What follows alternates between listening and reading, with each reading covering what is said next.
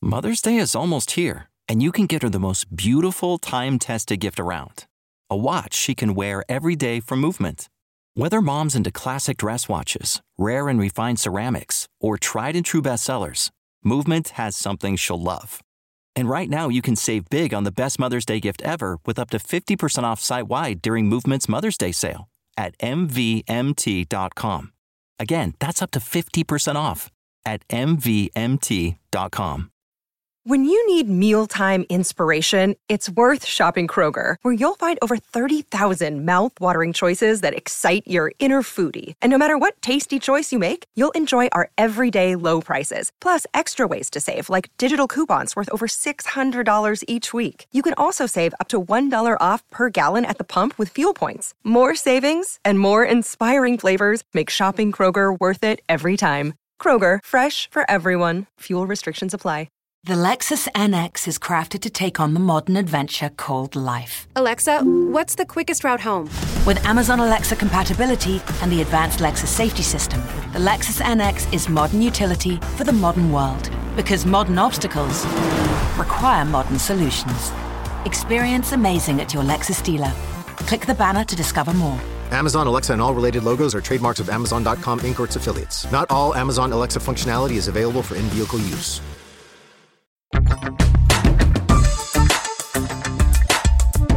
Welcome back to Sift Pop. It is the Sift Spoil for Phantom Thread. We're going to talk all the spoilers, all the details, well, maybe not all of them. That would take a long time to really go talk about everything. We're going to talk about the ones we want to, though. So, if you have not seen Phantom Thread, turn back now. There's still time for a couple of reasons. Number one, we don't want to spoil the movie for you. Number two, we're not necessarily going to go in order of the plot or anything, so it might be really confusing if you haven't seen the movie to hear us talk about spoilers. So, where do you want to start, Chris? What do you want to talk about spoiler-wise? Man, okay, so the plot of this movie, you're not quite sure where it's going, like, for a long time. It begins... It seems like a typical love story for a lot of it. It kind of does. It takes a turn. With interesting characters. It takes a turn, though. You have... Okay, so it starts off with Daniel Day-Lewis, and he's obviously got this woman who is infatuated with him. You don't quite know whether or not it feels like they've been in a relationship, like a romantic relationship. Talking about the very first thing. Yeah. It feels like they've been in a romantic relationship for a while. Yeah, you get the sense that it's a circular thing for him. Right. Women come into his life, and like there's a point where that woman says something about, "Do you want some bread or something?" And he goes, "No, you know that I don't like that." And she says, I think you may have said that to somebody else. And you're like, oh, so he's a womanizer. Right. And so like this other woman comes in who he's made this beautiful dress for and everything. You're like, oh, that must be the one that he's like been sleeping around with and everything. There's a really interesting transition point too, where they're sitting at the chairs and everything's finished. She's happy with her dress. He's happy that she's happy, so on and so forth. And their heads are facing each other. And the transitions into where her name's Celia, his assistant or whatever, is right in the middle. Like you get the sense that she gets in between all of these romantic relationships. She's the constant. She is married to him. This is what I'm. I had that same feeling. Yeah, she is his wife. Yes, but it's an open marriage in some ways. Yes, it's like. She's not his wife. Like, the movie never says that they're married. In fact, they aren't married, but they have a married relationship. Well, there's an interesting thing later on when he's sick. The doctor comes in and calls both of them at one point, I think. Yeah. Mrs. Woodcock or whatever. What is his name? Is it Woodcock? Yeah. Yeah.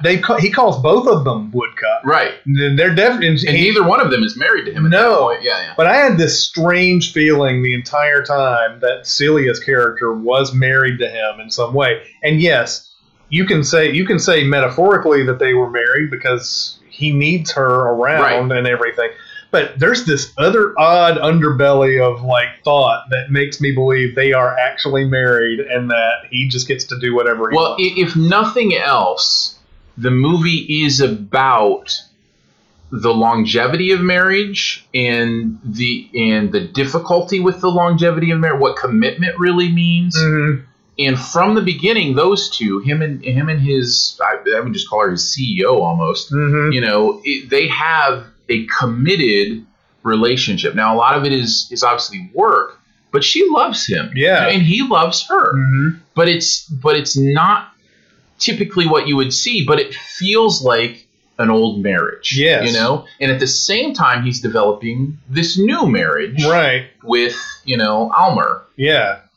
And I think it is just Alma. Like just there's like not an on there. There isn't. I thought there was Alma. an R when I saw it printed. I think it's just Alma, but yeah, he meets. She's just like a server at some sort of like country restaurant farm, something like that, and he sees something in her, and again, your mind is thinking, okay, he's found a new girl that he's want to date or whatever, Mm-hmm. and he's like, will you have dinner with me? You find out very, like, I wouldn't say quickly, but you find out that really he is after her because of her measurements and like what dress he can make out of everything that, you know, that she represents. There's like everything that we are accustomed to in movies where people are on dates and everything. His asking her, will you do something for me, sounds like let's go to bed together. Right. His going to bed is actually making dresses.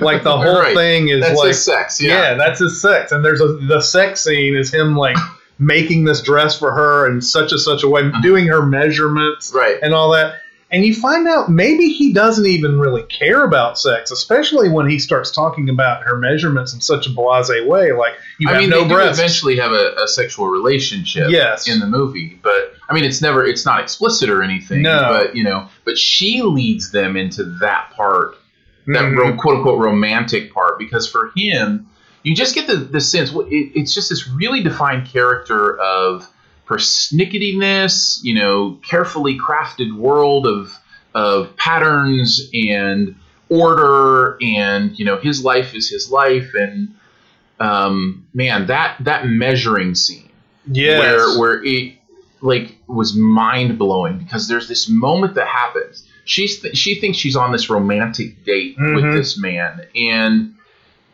there's like a moment that happens with her where all of a sudden she realizes that like he's just sizing her up, like, and you know, literally sizing her up. Her performance is so good in that scene because you can just feel her almost be destroyed, you know, by the idea, oh, this is totally different than I thought what was going on with us. It's a really, because all of a sudden the lady we were talking about before, she's up there, and you get the sense that she didn't realize this third party was coming up to take the measurements or whatever, and so she's confused and she's hurt, and it's interesting.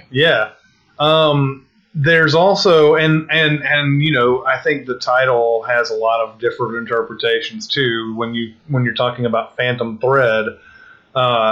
You know, for me, I mean, Phantom Thread in the movie, I think literally it means the stuff that he's hiding in clothes and stuff like that. He's sewing into clothes and everything. It also could be representative of his dead mother, which is a huge part of this movie. Like, you don't think I totally forgot about the apparition scene where he sees his mom. And this is I believe, like, I think this whole the mother thing is such a key to understanding this movie, because his love for his dead mother is so strong that he has her hair sewn into his clothes.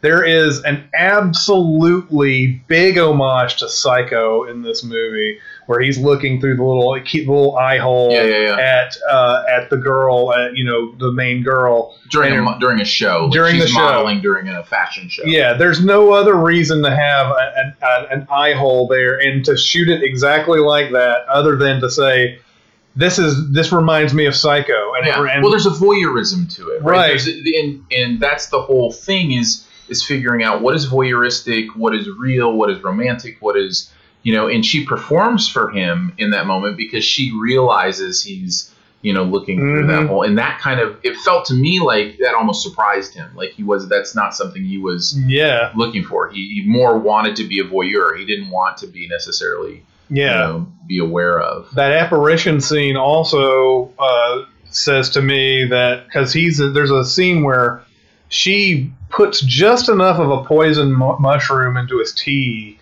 that he gets sick. This is where the movie changed for me.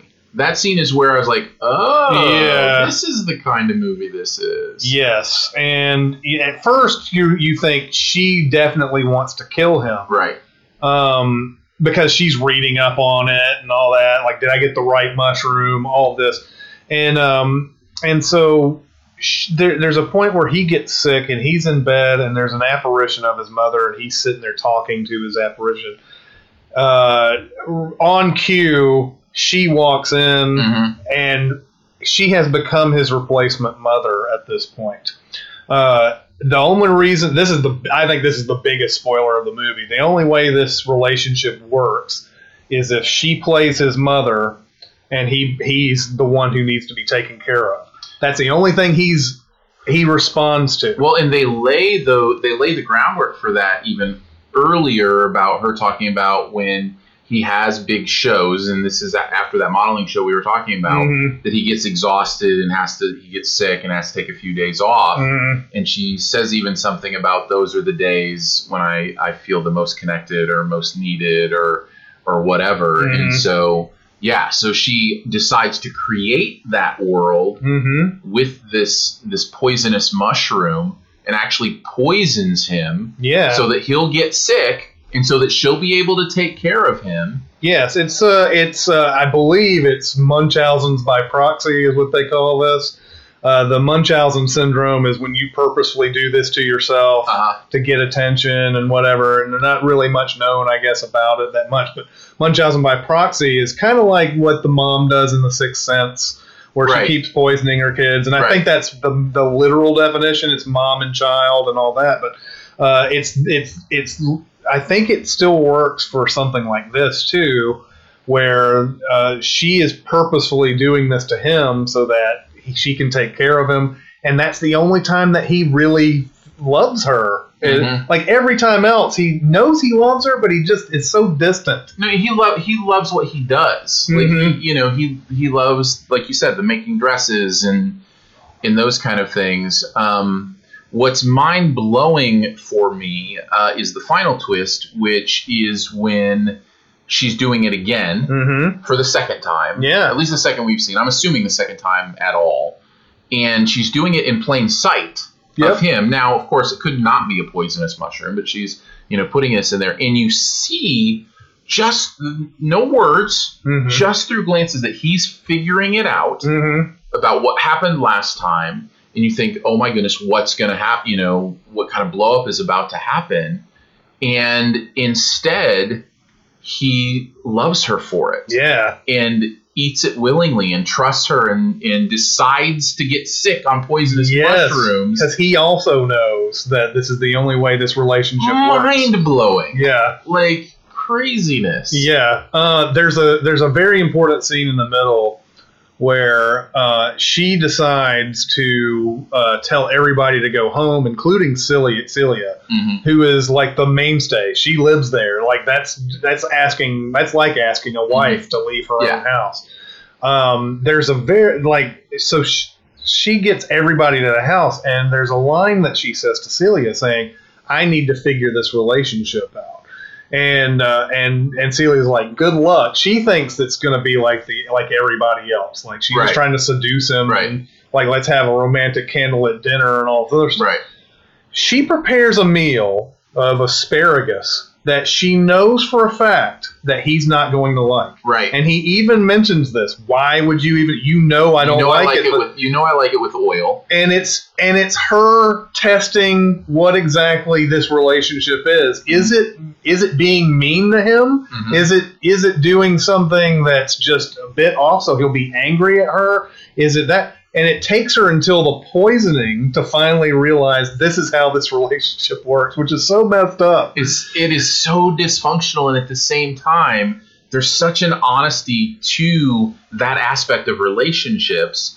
And that's what I was talking about with, kind of how this movie, I think this movie is about marriage. I really do. From the way he's married to his co-worker person to the way that he's frivolously married to these other girls that are coming through his life, and then the way he's married to Alma. Yeah. And I think it's the phantom thread is the idea that marriage is held together by this invisible thread that is fragile, right? But we believe and we trust and we choose, and even with it being dysfunctional, that's kind of what commitment is eating the poison mushroom sometimes. Yeah, exactly. And it's like, it's just really interesting to think, and about the hidden things that we sow away in our relationships, whether it be from our significant other or whether it be from the world about our relationship. It's just,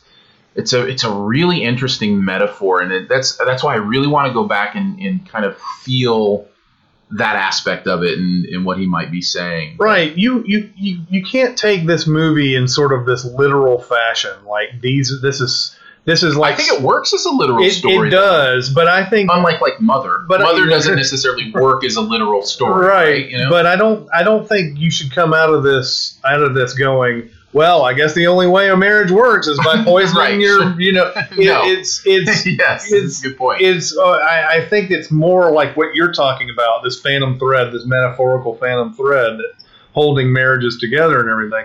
Here's an extreme case of what somebody has found to try to make it work. Yours might be as simple as, I don't know, something. I'm not married, so something that's. Well, it's always a give and take, right? And that's when I was talking about not necessarily agreeing with this worldview. I think there's something about the way that he's seeing this. If I'm right about the metaphor of marriage here, which it feels very consistent through this, there is this idea of you just accept the pain of it, and there is certainly part of that. There's always part of that, but there's also a joy to it. And what it would be interesting to me on the second viewing is I'm not sure he's not saying that. What's interesting is when there's that honesty there, there is kind of a joyfulness in eating the poison mushroom. There's an interesting thing that happens there. So again, I don't know that I've landed on this, but yes, marriage is about compromise in many ways and all those things. But there's also there can be a real joyousness to it if you find that intimacy. There's also one other moment in there where they find happiness, and it may be just the only time where you could say there's real lust or attraction or whatever. It's not just love, and that is the scene where they have someone who's a big deal comes in and he makes a dress for her, and then she collapses in the middle of the dinner or something like that, and Alma is like, she cannot be in here with that dress and everything. Oh, right. She totally understands him. And and so I think he's perfectly okay to just let it go because this woman gives him a lot of money, especially since Celia earlier on goes, she pays for this entire house. The scene where they go to this woman's apartment and knock on the door and say she cannot wear that dress here like this and everything. Yeah, she's not worthy of the dress. Right, basically, yeah. Basically telling her assistant, you need to get out of the way, and then they take the dress off of her while she's sleeping on the bed and everything. And then, after that, they're running down the sidewalk like Bonnie and Clyde or something like that. And they sort of they get into that big kiss moment. And it is the only moment I think it's the only moment in the movie where their sexual relationship is implied. Yeah. And she brings him into his bedroom, I think, because they have separate bedrooms That's right. for a lot of the movie.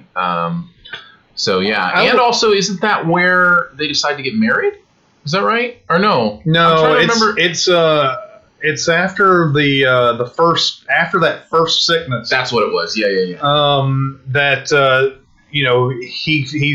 He says do you want to marry me? And she stares at him for the longest time. That's another common theme in this movie. Right at the beginning, she says, "Oh, do you want to do a staring contest?" Right. And you remember that? Right. And then they have I think 2 other at least staring contests. Right. But they're totally different types of emotions. Yeah. So. And she says, "You don't want to get in a staring contest with me because I'll destroy you." Well, that was actually, I don't know if she said that. She may have said something similar to that about the staring contest. What was at the very beginning when they first? But there was the, and I apologize for not remembering names, but the CEO, Yeah, I think it's Celia. She had a moment where he tried to pick a fight with her, and she said something like, "You don't want to pick a fight with me." Yeah, because because the same thing. She said, I'll kill you or whatever. Yeah. But there's a lot of other interesting things in here. I think it's interesting how in the scene where he first becomes sick, the dress this wedding dress that they've made for this princess is also getting worked on at the same time. And once that dress gets finished, he's also better as well. There's a big sort of like symbiotic thing going on with that too. When he comes in, he sees this dress and it's beautiful, but he's like, this is obviously awful. Terrible, but he's not well, so he doesn't know what's good at that time. And they have to go through all this thing during the night. Like his workers have to get this thing done by 9 o'clock. By the time it gets done, he's well again too. Yeah. Do you know, what did you think about the thing that was sewn into that fabric, the Never Cursed? Never Cursed. I think it plays on the mother thing we talked about, right? Mm-hmm. Because it came from that idea of, because they had a conversation about how different people believe wedding dresses curse them in different ways. Models don't want to wear them. Right. They believe they're cursed or whatever. Right. So I think it had to do with that. But then in their relationship, that was happening at the same moment where she had, made him sick or whatever. And so she was kind of, I felt like, taking that secret. Well, and also there's a big discussion about touching the wedding dress too. Mm-hmm. And she ends up touching that thing. In fact, so far as to take that Never Cursed thing out. Right. The movie never says one way or the other, but I wonder if she even put that thing back into the dress, that Never Cursed. Well, I expected something like that. I expected her to hide something. Now, at that point in the movie, I was still thinking she was going to kill him. Mm-hmm. Like, I thought, we've turned into a movie where this is like a revenge kind of thing, and she was going to kill him. But so I expected her to hide a secret in there that maybe he found or would find or something, but I didn't know how that would work because it was a wedding dress going, across the world or whatever. But I think it was just, about her finding that and remembering, those conversations. I don't know if I made myself clear though. There's a thing about touching the wedding dress and people not getting married when they touch the wedding dress. Now, I don't know if it's specifically his mom's wedding dress they're talking about, or just any wedding dress. I think it was any wedding dress. I think it was anyone. So the fact that when she comes over and says, "Can I help?" and the workers are all like, "Well, you can put the bow on or whatever." That's a big moment for her to touch this wedding dress and everything, because it might mean she won't get married if she believes in that kind of sort of old wives' tale or whatever. Yeah. And so. That was a really interesting scene to me. I'm wondering if that was the full meaning of it, what we just talked about, or if there's more to it. Yeah, I mean, I'm not sure. Yeah. I'd have to watch it again and maybe see if I can pick up on some other stuff.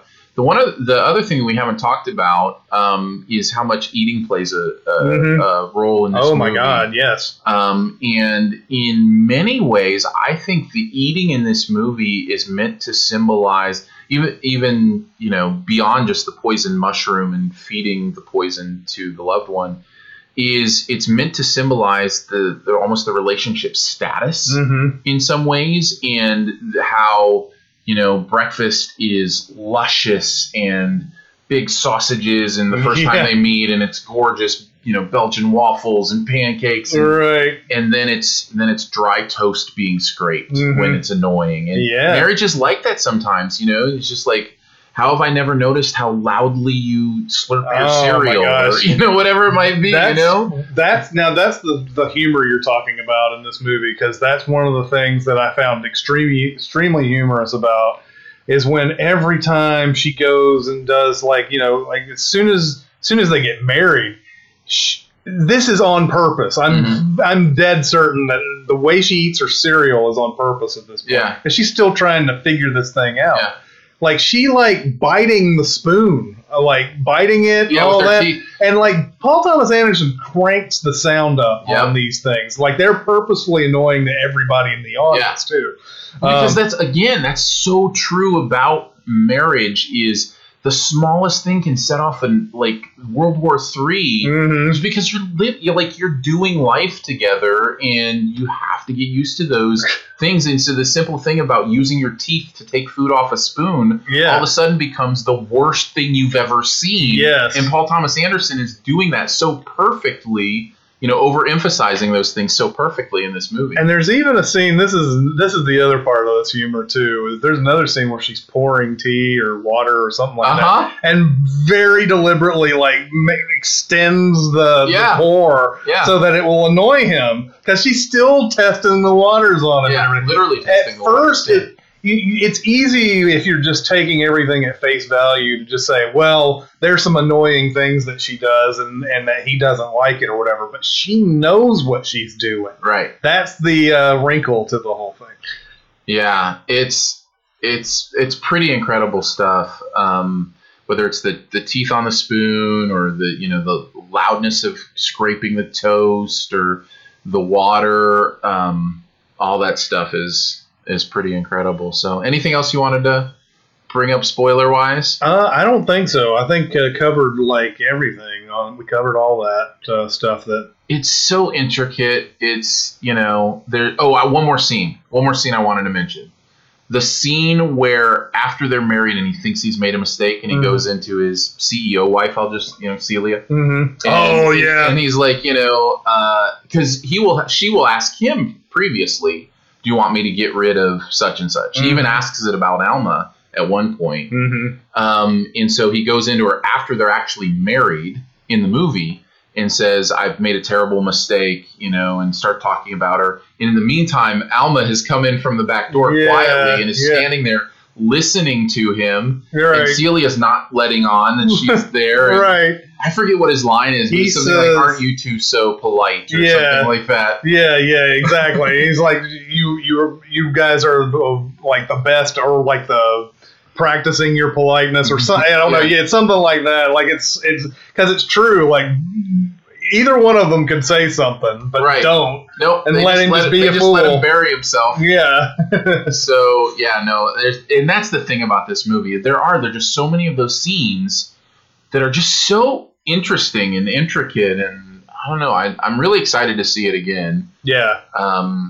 So it'll be interesting, but yeah, that's about all I can think of. Yeah, definitely. It's a movie you got to unpack a whole bunch of stuff in, because you think of all these actions as one way, and then Paul Thomas Anderson finds a way to just sort of, and this is another phantom thread, if you want to call it that.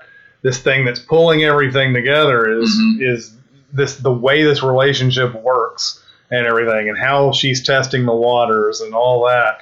There's a lot of things, like you think of it as one thing, then you realize it's another thing by the end of it, and it's very satisfying that way.